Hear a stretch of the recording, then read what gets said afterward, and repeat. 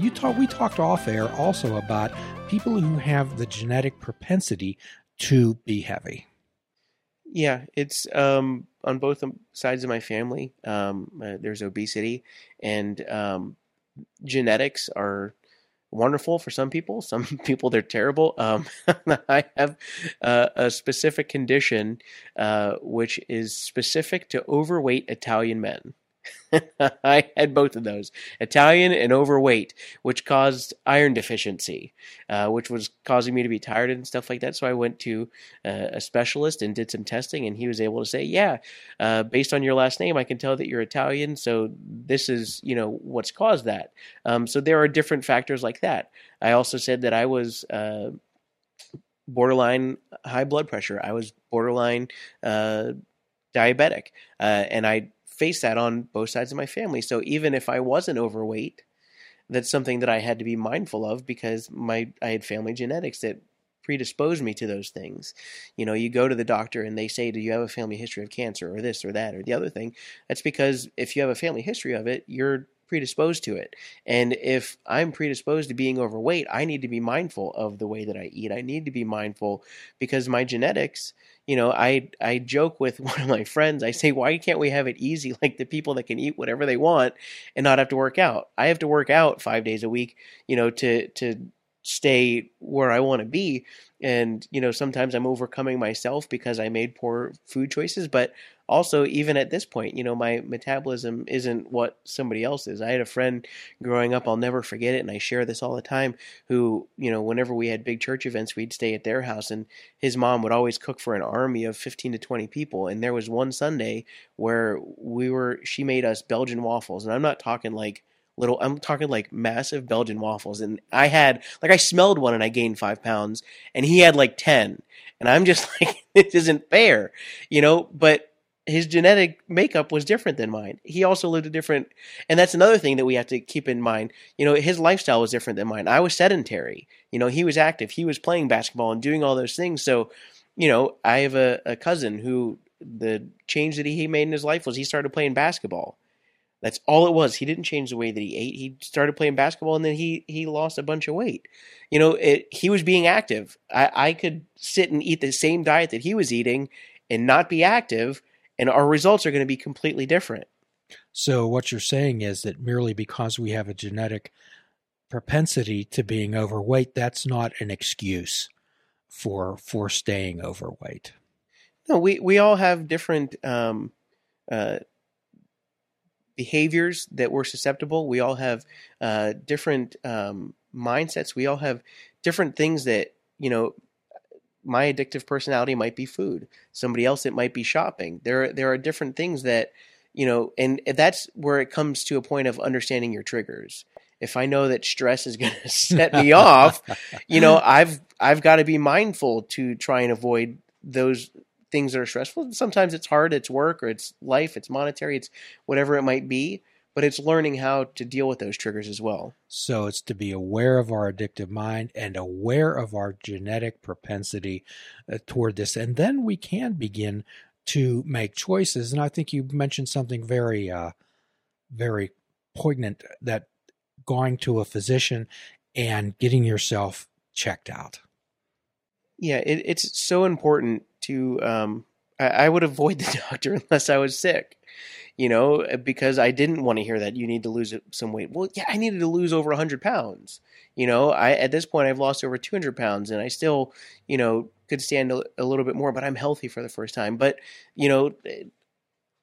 understanding, I got to a point where I didn't understand that that's what it was, but I was tired all the time. I was getting sleep, but I was always tired. And I worked for a company in South Florida that worked with home sleep testing. And, and so when you're overweight and you have sleep apnea, and if you're pre-diabetic or diabetic, when you have sleep apnea, because of the way that your body reacts and it's oxygen deprived and different things like that, it then sets off all these other things in your body. So you have low blood sugar. And then I was having like a vitamin water in the morning and I was out. I literally fell asleep at my desk at work. And, my one of my bosses says, well, why don't you take a home sleep test? So they sent me home with a home sleep test, and sure enough, I had sleep apnea. And I justified it because it wasn't like sleep apnea, it was sleep apopneas, which is the same thing. It was just wasn't as severe. But then they set me up with a CPAP machine, which totally changed my life. And I wore it all the way up until I had surgery and had lost enough weight to no longer need it. But, there are so many different things that we can write off to being whatever, but it could be a much greater issue. If you're hypertensive, if you have blood sugar issues, I mean, it affects every aspect of your life. And if you're not careful, you're cutting years off of your life. So for some people out there, perhaps, oh, gee, well, Andrew did this. I'll just go have gastric bypass surgery. Or perhaps I'll have liposuction. I can just do whatever I want to. If I gain some weight, I'll just go have it done again. That's not the way it works. Could you explain that, Andrew? Absolutely. It keeps coming back to that lifestyle change. My dad had a similar procedure. He had gastric bypass. It's been 16 and a half years now, and I looked into surgery for a number of years. I remember the specific moment, even though I saw what my dad did, it completely changed his life. He became a marathon runner, did half marathons, 5Ks, traveled all over the country, went to San Diego, Washington, D.C., and different places doing races. I saw the changes that it made for him, but I had a friend that was closer to my age who had a similar procedure, and we got together one day at Starbucks and talked for almost an hour and a half, and I decided, this is it. I'm going to have this surgery. Went to the seminar, talked to the surgeon. He said, this is the type of procedure I would suggest for you. Called insurance, and they didn't cover it. So I looked into it for 5 years with different insurances, and they never covered it. And before I could have surgery, I actually had somebody randomly text me and say, you're going to start walking a mile a day, 7 days a week. At that point, I was in between jobs. I was completely sedentary. I was almost at my biggest weight ever. I hit over 400 pounds at one point, and I was living in the basement for the most part. And I said, I am? He said, yeah, you are. And that first mile took close to 2 hours, and I'll never forget it because there I was. I would get so far, and I was out of breath, and I was sweating, and I had to sit down.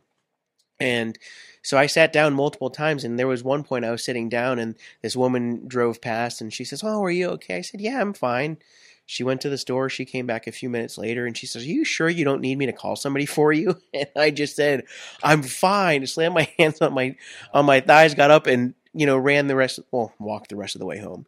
But it started a process there, and it took a little bit less time the next time and the next time. And then, okay, I'm going to walk a mile and a quarter. And then, I got challenged. Okay, today you're going to do a 5K, which is 3.11 miles. And I was doing 1.5. I'm like, you're nuts. A lot of times we don't realize what we're capable of. We get into this mindset of I can't until we push ourselves and we learn that we can do more. And then from there it was, okay, you're going to cut out pop. Now you're going to cut out, fast food. And at that point I was living 45 minutes from work, and fast food was a huge part of my diet. And I was like, I can't do that. But then I learned to meal prep, and I learned to make those changes. You can have surgery, and it just on sheer science alone, because you can consume less, you're going to lose weight. But if you continue to eat the way that you ate before, it's only going to be for a short period of time. You have to make lifestyle changes. You have to change the way that you interact with food and things like that, and make necessary changes to allow yourself to succeed. So I lost 60 pounds naturally, and then I found myself out of work because my position was downsized. I was looking to move. I was looking for work. I was looking for to make all these different changes. Well, lost my job, not finding work. So you eat, you stay sedentary. I'm not walking anymore. I'm not working out. I'm not doing any of those things. Then I got a job here, and I moved. And then you're on the go, and you're finding your bearings. And so I made more poor choices, and I ate fast food and all those things. And I gained back almost everything that I lost. I lost 60 pounds. I think I gained back 54 of it. And it gained back differently. My stomach grew back different. And that was a huge factor even after having surgery. But then they tell you after surgery that you need to walk a mile a day every day to, help with the weight loss and help with recovery of surgery. Well, within a week and a half, I was already walking 2.5 miles because I had already built up this way of life. And I had worked with a personal trainer, so I had a little bit of knowledge. But then I had to go forward. So for the first 6 months, all I did was cardio. And then I met with another friend of the show. She's now known by Lady Frost, a friend with the Sorgs. And I met with her, and she helped me get back into weight training, which was another phase of it. And so I had little pieces here and there, but then that wasn't enough. Then I had to start doing research. Okay, well, I want, my body to look like this. I want this to change. I want to do this. And so I started doing research. I would look at multiple articles and say, okay, these 7 articles, these 3 things are the key things that work. Then I would look up YouTube videos for technique. And then, I would talk to my friends, or I'd see what other people at the gym were doing were successful. And I would take those things and make them a part of my routine. And even within the last 2 months here, I have, there's a personal trainer that I follow on social media, but over the last few years, I've used him for technique. Well, then I started seeing he had different videos that had the results that I want now. And so even within the last 2 months, making little changes to my routine, I've seen huge results. But if I were to have stayed where I was and thought, okay, well, I had a quick fix, I had surgery, I'm good, and stayed where I was and stayed eating the same way that I was, it's very simple. And that's where you have people that say, well, don't gain back like so-and-so. They lost all this weight and then they gained it back. If you don't change your lifestyle, you're going to stay where you were. When nothing changes, nothing changes. So what you're saying, that rather than wishing and hoping or waiting for something to happen, you took the action and effort and bought the ticket. So when people say, oh, gee, I think I'll go have gastric bypass surgery, it's not like walking in and buying a pair of pants. Could you tell us a little bit about the procedure, the qualifications that it takes to go through? Sure. So I had what's called the vertical gastric sleeve, gastrectomy. And so what that surgery is they go in laparoscopically and they remove a portion of your stomach, and they take it from the size of a football to the size of a banana, and it's about 4 ounces, and then they remove the rest through one of the holes that's created through the laparoscopic procedure. But before you can even do that, there are different protocol for insurance purposes, and then even to make sure that you're a candidate. And so I already had sleep apnea, but one of the things that you have to do, because I was sleeping with a CPAP, I didn't need to do it. You have to do a home sleep test. You have to do a endoscopy, so they go and make sure that everything is good, that it's something that they're able to do. They do a regular physical. They do blood work to make sure that things are where they need to be. And one of the most important parts is they have you go for a psych evaluation. Tell us about that. Share that with our listeners. So the psych evaluation, I know that it's different for everybody that does it, depending on what their insurance covers, who they go and see. Mine ended up being 2 parts. I had to go 2 days back to back. And the first part, I went and just met with a psychiatrist, and she asked questions. They're gauging to see if you are going to be able to overcome not only the food aspect of it, but if you're mentally prepared to make those changes. And then I was sent home with, I think, like a 100 question or 120 question test, which shows how you interact and react to different things, which allows them to know what type of personality you have, if there's more that needs to be done. Because I know some people that have that mindset. I'm going to go have this surgery and it's going to change everything. And that's not the case. It's 98% mental. Every aspect of it is mental. Total transparency. There was a point where, I talked about, the grazing throughout the day. Well, a part of this procedure is you're supposed to chew so many times, and I've gotten away from that the further out you get. But in the beginning, they tell you every bite to chew 30 times, that your food should be the consistency of applesauce. Well, if you drink, they tell you not to drink within 30 minutes before and after you eat. The after portion is so important because if you drink right after you eat, it flushes out your system. So you don't get any of the nutrients, and you just spent all this time chewing. You've got a poor jaw that's painful, and then you've washed all those nutrients out. Well, I got to a point where I said, well, okay, well, I'm going to have a little snack and I'm going to drink and wash it away. You still get the calories, you still get all, but it's understanding and making conscious changes. I had to get away from that and realize, and not only one, it's painful because your stomach is so small and you're flushing that through, but it was, again, that mental aspect of it. It's what's okay because it doesn't hurt, or, it's okay, for X, Y, Z. And, it's a constant realization that, I do have a problem. I didn't get here overnight. You don't get to 400 pounds without having some sort of issues and some things that you need to work out. And so it's a constant day by day.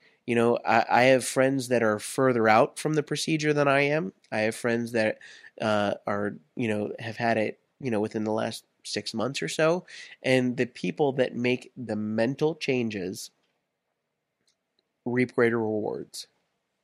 As you go through this procedure, Andrew, I hear you changing the script inside of your head and the way that you began to develop a mind of awareness and knowledge through all these things that you did, and actually being able to talk to yourself like you'd talk to a friend, to be your own coach, to be your own cheerleader, to hold yourself to a standard, and also to become your own therapist.